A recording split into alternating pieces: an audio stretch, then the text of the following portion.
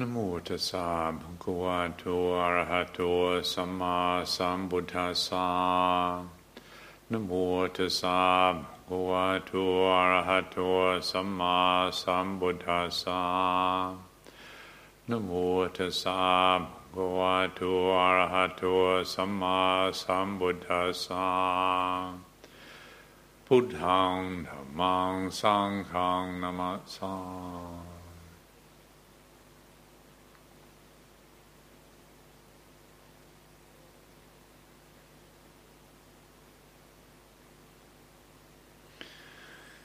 Tonight being the first Sunday of the month, it's the opportunity to consider together the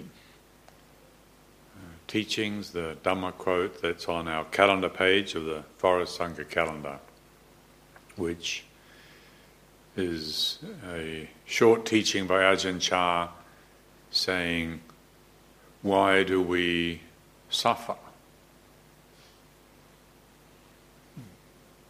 Because of a lack of understanding, because of ignorance, which gives rise to craving, we're driven to create suffering. If you put a match to firewood, you're bound to get heated up. And there's a nice photograph there of a group of, I think, young novices and anagarikas out on Tudong somewhere, around a campfire or some candles. And the suggestion being that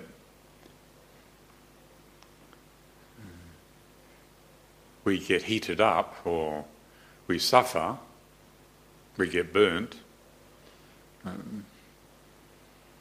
because of craving,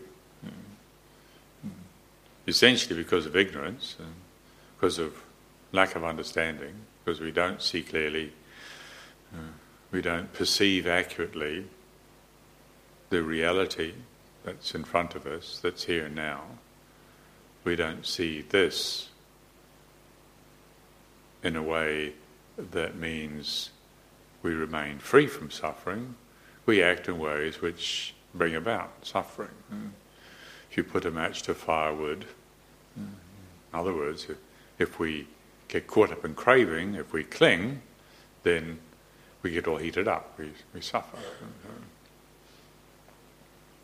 And so certainly the predicament that Ajahn Chah, the predicament that the Buddha is referencing, something we're all familiar with, something that we do, that we keep doing, that means we are caught up in struggling over and over again. And even when we feel we have the information, even when we've read the Buddha's teachings, maybe we've done retreats, maybe we've contemplated many times the Buddha's teachings, that craving or clinging to desire leads to suffering. Even though we know this on some level, it seems that we don't know it completely. We don't truly know it. And so this is what our teachers keep reminding us over and over again, exercising the skill that's required to learn more deeply, to see more clearly what is it, when is it that we do what we do that turns life into a struggle. The awakened beings and the Buddha and all the great disciples spoke about the possibility of abiding in a state of unshakable ease, and where consciousness is irrevocably established in clarity and calm and confidence and competence and ability, so that the expression of human consciousness is wisdom and compassion. That's what consciousness does. It's what how the human heart manifests when it's awakened. But since we're not there, we still have work to do. Last night, in consideration of the subject of compassion fatigue, which is very evident, and not just in the caring professions where a lot of people do end up suffering from a sort of burnout that comes, exposure to just too much pain, but also for a lot of people these days, endless bombardment of imagery and explanation of the horrors that human beings have to endure, ends up feeling like it's too much. And so in consideration of that, last night we contemplated together the Buddha's teachings on the 4 Brahma Viharas, and in that contemplation I pointed out how the potentials that we all have for generating loving kindness, the potential we all have for generating compassion, and the potential we have for generating sympathetic joy, these inspiring, uplifting abilities that we all have potentially need to be protected with equanimity, with the clarity that comes with an appreciation of what is my responsibility and what is the responsibility of others. And of course it's a great blessing to get in touch with our ability to be caring, to be kind, to wish well.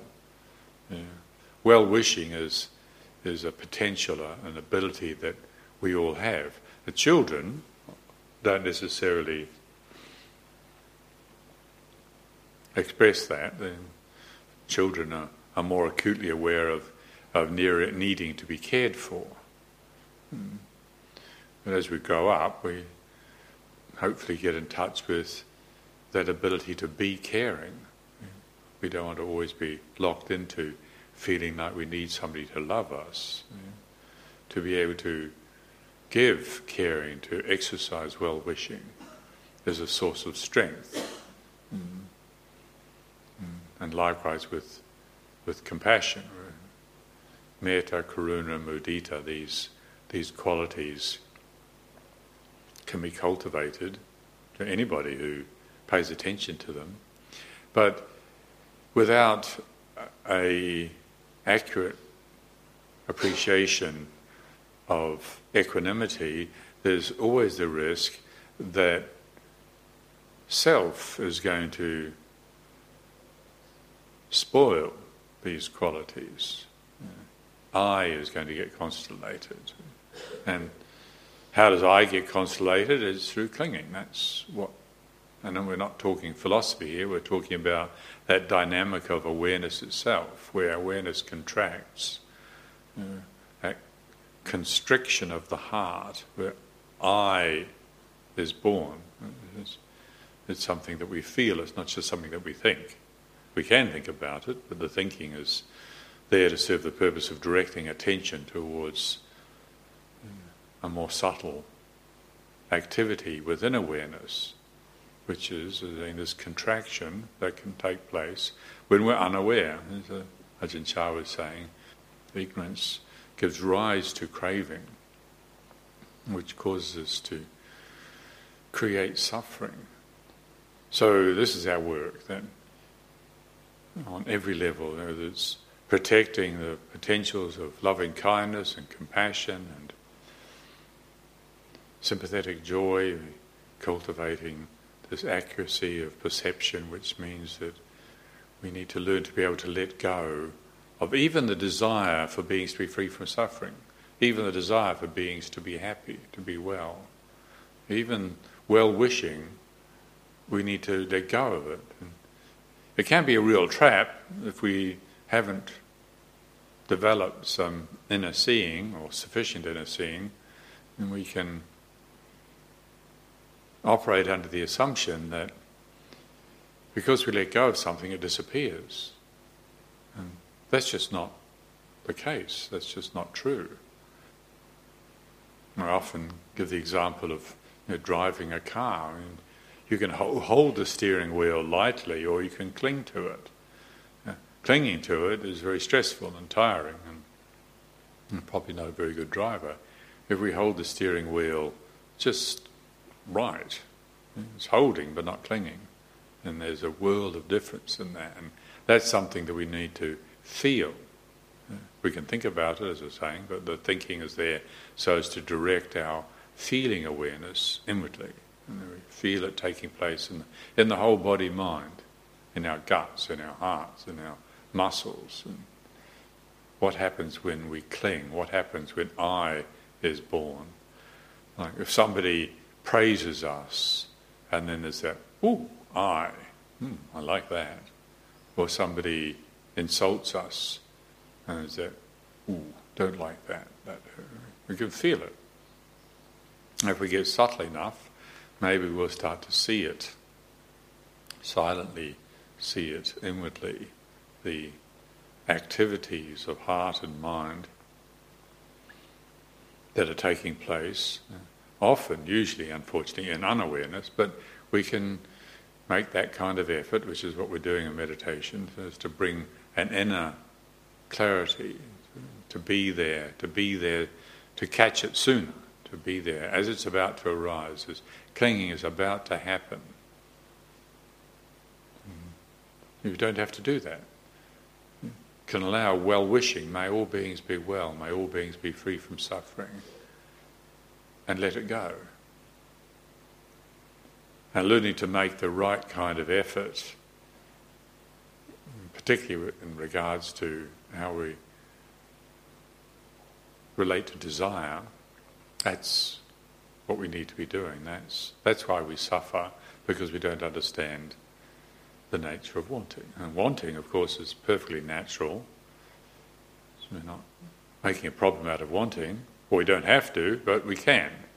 We do regularly, maybe, because we don't see it in perspective.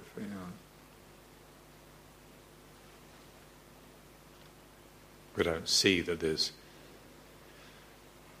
there's that space in which this activity is arising and ceasing, and we become the activity. As the Buddha talked about, becoming is suffering, and becoming is that momentum that happens just prior to birth, is a clinging and then becoming born as I am happy. And there's no point in arguing about these things philosophically. These are pointers that the Buddha gave for us to take inwards and consider inwards, feel inwards. And what is that contraction of awareness? Is it possible to inhibit that? What is the kind of effort that we need to make? So regularly in the beginning, the kind of effort we make is we try too hard, most of us, and it's because we really want to be free from suffering. And so we make too much effort, and we cling to the desire to be free from suffering. And I remember reading once this Zen master, Shunryu Suzuki Roshi, one of the first Zen Roshis to go and teach in America, the author of that book, Zen Mind, Beginner's Mind, which some of you are probably familiar with. And he was talking about what a difficulty he had with his American disciples. As soon as he started teaching them meditation, immediately they got so enthusiastic they all wanted to run off to the forest and become enlightened. Meditate all day long. And he said how he would try and calm them down and say, 20 minutes once a day, 6 days a week, that's enough. And we have this, basically this greed. It's a habit that we cultivated. We hear about spiritual teachings and we get greedy for results. And it's understandable, but if we're clever, we'll be checking as we go along and say, is this working? Until we start to think, all right, trying too hard, that's not working. Then maybe we chill too much. And also are some people who don't try hard enough and nothing's really working. Well, too little effort, that's not it. Too much effort, that's not it. Too little effort, that's not it. Too assertive, that's not it. Too yielding, that's not it. So how do we know what the right effort is? Well, what we can know is that we don't know. That's very useful. It's very useful. It's a very creative perspective.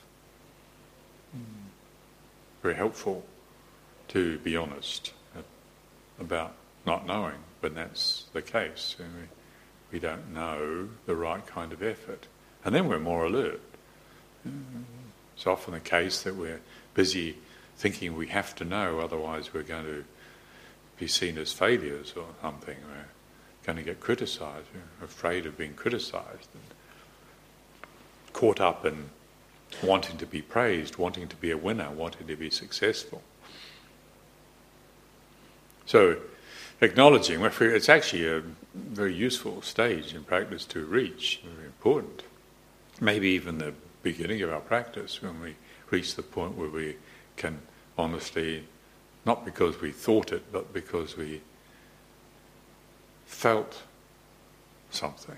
We got to a point of a recognition. All right, this is what's happening. I don't know the right kind of effort to be making. And there's a humility, there's a certain modesty that comes with that, which is also helpful and helps us moderate the being overly assertive. I was speaking with somebody in the community recently about the kind of effort they were making. I said, what you need to be developing is more modesty. And then I realised that sounded like I was telling him he was arrogant and obnoxious. That's not what I was pointing to, not modesty in that sense, but modesty in the sense of the right amount. And we try too hard, we try too little, until we find the right amount, and inhibiting that tendency to contract and cling to desire. It's so tempting. Not really. People talk about the suffering, for instance, of something like feeling like they don't fit in. A lot of people, I'm sure this is true, they just don't feel like they fit in anywhere. They don't fit into the world. They can't find their place where they feel they fit. And it can be terribly lonely, painfully lonely, to feel you don't belong. So it's suffering. Wanting to be free from such suffering is perfectly natural. But we need to be checking as we go along to see, is this bringing about increased clarity, increased calm, increased well-being, increased perspective on suffering? If we're demanding that we immediately get free from suffering, well, that's a bit naive, really. It's understanding that, well, in that verse Ajahn Chah was pointing to, it's understanding the nature of suffering. It's not that suffering is going to disappear. It's not that all pain is going to disappear. It's not that the Buddha didn't experience pain. The Buddha did experience pain, but he didn't have the kind of suffering that we have, because pain was just that. It was just a sensation passing through a vast, edgeless field of awareness. And there was the understanding that meant that for the Buddha there was no clinging, so there was no becoming. There was no being born as me suffering. So the right practice means giving it the time, giving the suffering the time it takes until letting go happens. when Ajahn Chah was visiting the Insight Meditation Center in Barre, Massachusetts. This was a good number of years ago now, and one of the talks he gave there to the retreatants, I think this was a retreat that Jack Cornfield was running there, and Ajahn Chah was invited to give teachings at this retreat, and in one of the talks there he gave, he commented, he said, you people come on these retreats of 7 days and make a great deal of effort, but it doesn't mean to say that you're going to know what I know, just because you make a lot of effort in 7 days. If you want to know what I know, then you're going to have to come and live with me. So I've been in a monastery since I was 13 years old. Now, I don't expect he actually literally meant that. He didn't expect the whole group of retreatants to move to live in the northeast of Thailand, but what he was alluding to was that it takes time. Just because we have a lot of enthusiasm doesn't mean to say that it's going to produce results. You can be very enthusiastic in the kitchen and think that you can prepare a meal in 10 minutes. We've got all the ingredients, all the best ingredients, and a great stove. But to cook something, you have the right temperature and you've got to give it time. It's not properly cooked, and you take it out and feed your guests and get some serious indigestion. So in our practice, it is a fitting metaphor actually. It is about getting cooked, really. We do need to let the heat of desire build up. We need to be willing to feel uncomfortable, but not surrender to our conditioned impulses to cling, but to get interested in it. Is there a way of changing our relationship to desire so that there can be desire without suffering? It's like asking, can there be fire without getting burnt? Well, we know there can be. We contain fire in the fireplace. We've got a good firebox, got a sealed door, and it's safe. You can light the fire. You can even go out and leave the fire burning if it's a good firebox. And it's well contained. The fire's well contained. Well, we contain desire with wisdom, with understanding. So again, that verse, it's the lack of understanding that causes us to suffer.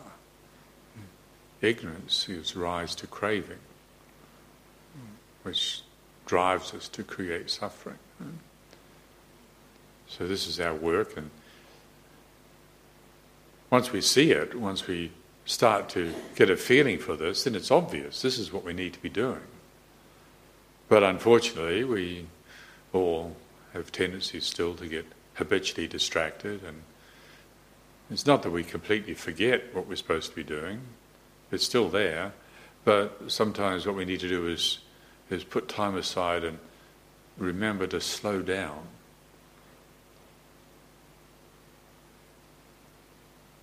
Remember some years ago when I was living in Devon, and I used to go by car regularly from Axminster to Plymouth. And there was a very nice group of people in Plymouth. We used to meet together and practice together there, and so up and down the whole length of Devon. And then one summer, a group of us decided we were going to walk the length of Devon. And so we walked the south coast. And what a totally different experience, a completely different experience. It was still Devon, but walking is much slower than driving, obviously. And you see in a very different way. You feel very different. That footpath, if you ever do it, there's a lot of hills on that footpath. There are rivers to cross, and it's a completely different experience. It's a different reality than sitting in a car and zooming down from Axminster to Plymouth and back again. Now, similarly, in our experience of life, if we don't put time aside to slow down, we know this is the territory, our relationship to desire. This is what we need to understand. We need to change. We need to transform our relationship to desire. Maybe we've learnt that. Don't have to study Buddhism for very long before we get that message. It's not desire we're trying to get rid of, it's our relationship to desire we're trying to work on. So we can be free from this habitual conditioned tendency to cling and spoil whatever it is that we're doing. That's what we're interested in. But if we don't slow down, then we don't really see, we're not getting enough information. We're not there in the moment. In the moment when clinging is about to happen, we're not there for it. So again, our teachers encourage us to put time aside to train attention, to train our attention, to steady attention. And that takes a particular kind of effort. If we get too greedy for focused, one-pointed, steady attention, you read the scriptures and talk about jhana and this jhana, that jhana, and then you hear certain teachers talking about the powers and the abilities, the bliss that comes with jhana. And if we're not discerning, we can get intimidated by that and again get greedy for that and trying too hard again. And then we get disappointed and then we give up and we try not hard enough. And so then we get all inspired and enthusiastic and go and try too hard again. Well, once again, it's important that we're learning as we go along, watching, say, what's working? What's not working? Hopefully, slowly but surely we get the message that letting go is what makes the difference. Small moments of letting go, bearing with the heating up that comes with making too much effort, bearing with it, getting interested, asking the right kind of questions, bearing with it, watching it, no judgment.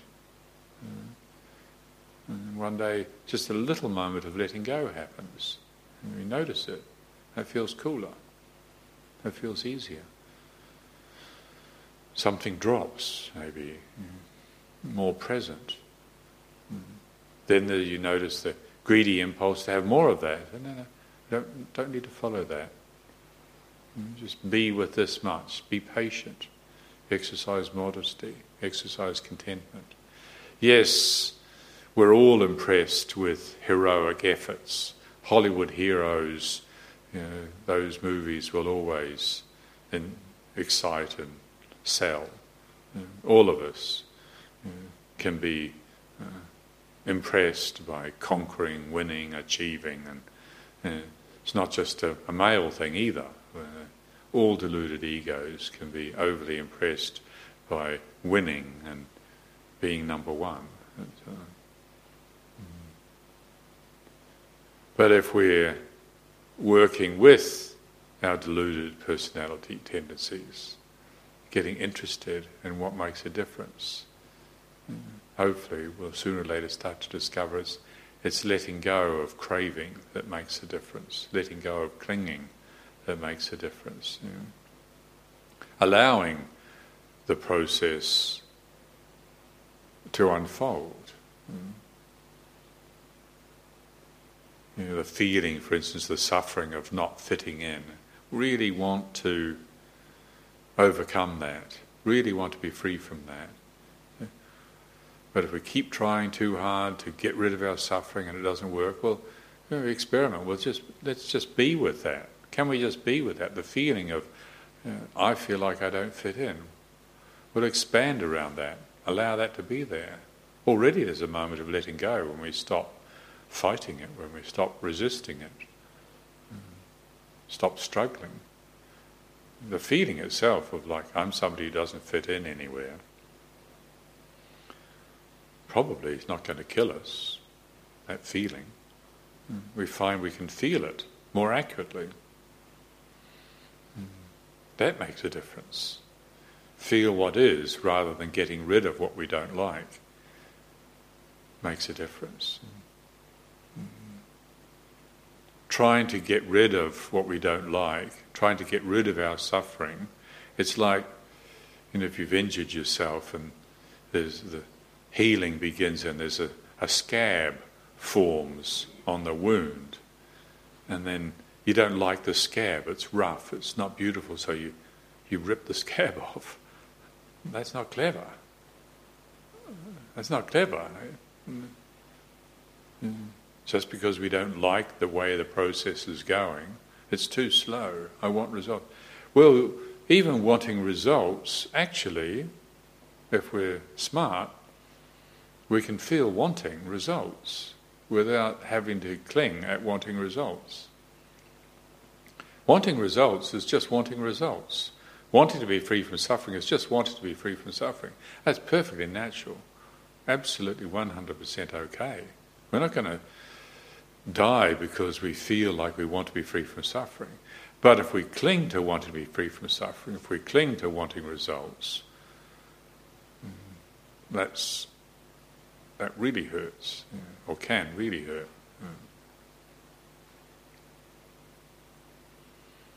So this teaching by Ajahn Chah of why do we suffer? A lack of understanding. Where does the understanding come from? Well, we hear the teachings, we read the books, we do an initial contemplation, and we start to recognise for ourselves when we get a conceptual understanding. All right, this is worth looking into. Like fire, if it's rightly contained, it's safe. Desire, wanting, all sorts of wanting to be free from suffering, wanting to feel like you fit in, all of it, if it's contained with wisdom, doesn't have to turn into suffering. But the process, the practice of investigation, bearing with, letting go, doesn't happen according to my preferences. We don't know. We may not want it that way. We may want to be sure. That's certainly very normal also. Again, perhaps now more so than before, the increased sense of uncertainty, a lot of people feeling unsafe, insecure. Again, it's perfectly normal to want to feel sure, to want to feel safe. But our relationship to even that, to wanting to be sure, wanting to be safe, if it's not wise, if it's not skillful, if it's not accurate, if we're even clinging to wanting to be sure, we turn it into something that's not helpful. So the process, the training, the practice that we're all involved with is studying desire, not trying to get rid of it, not judging it, but gradually learning to understand it. Thank you very much this evening for your attention.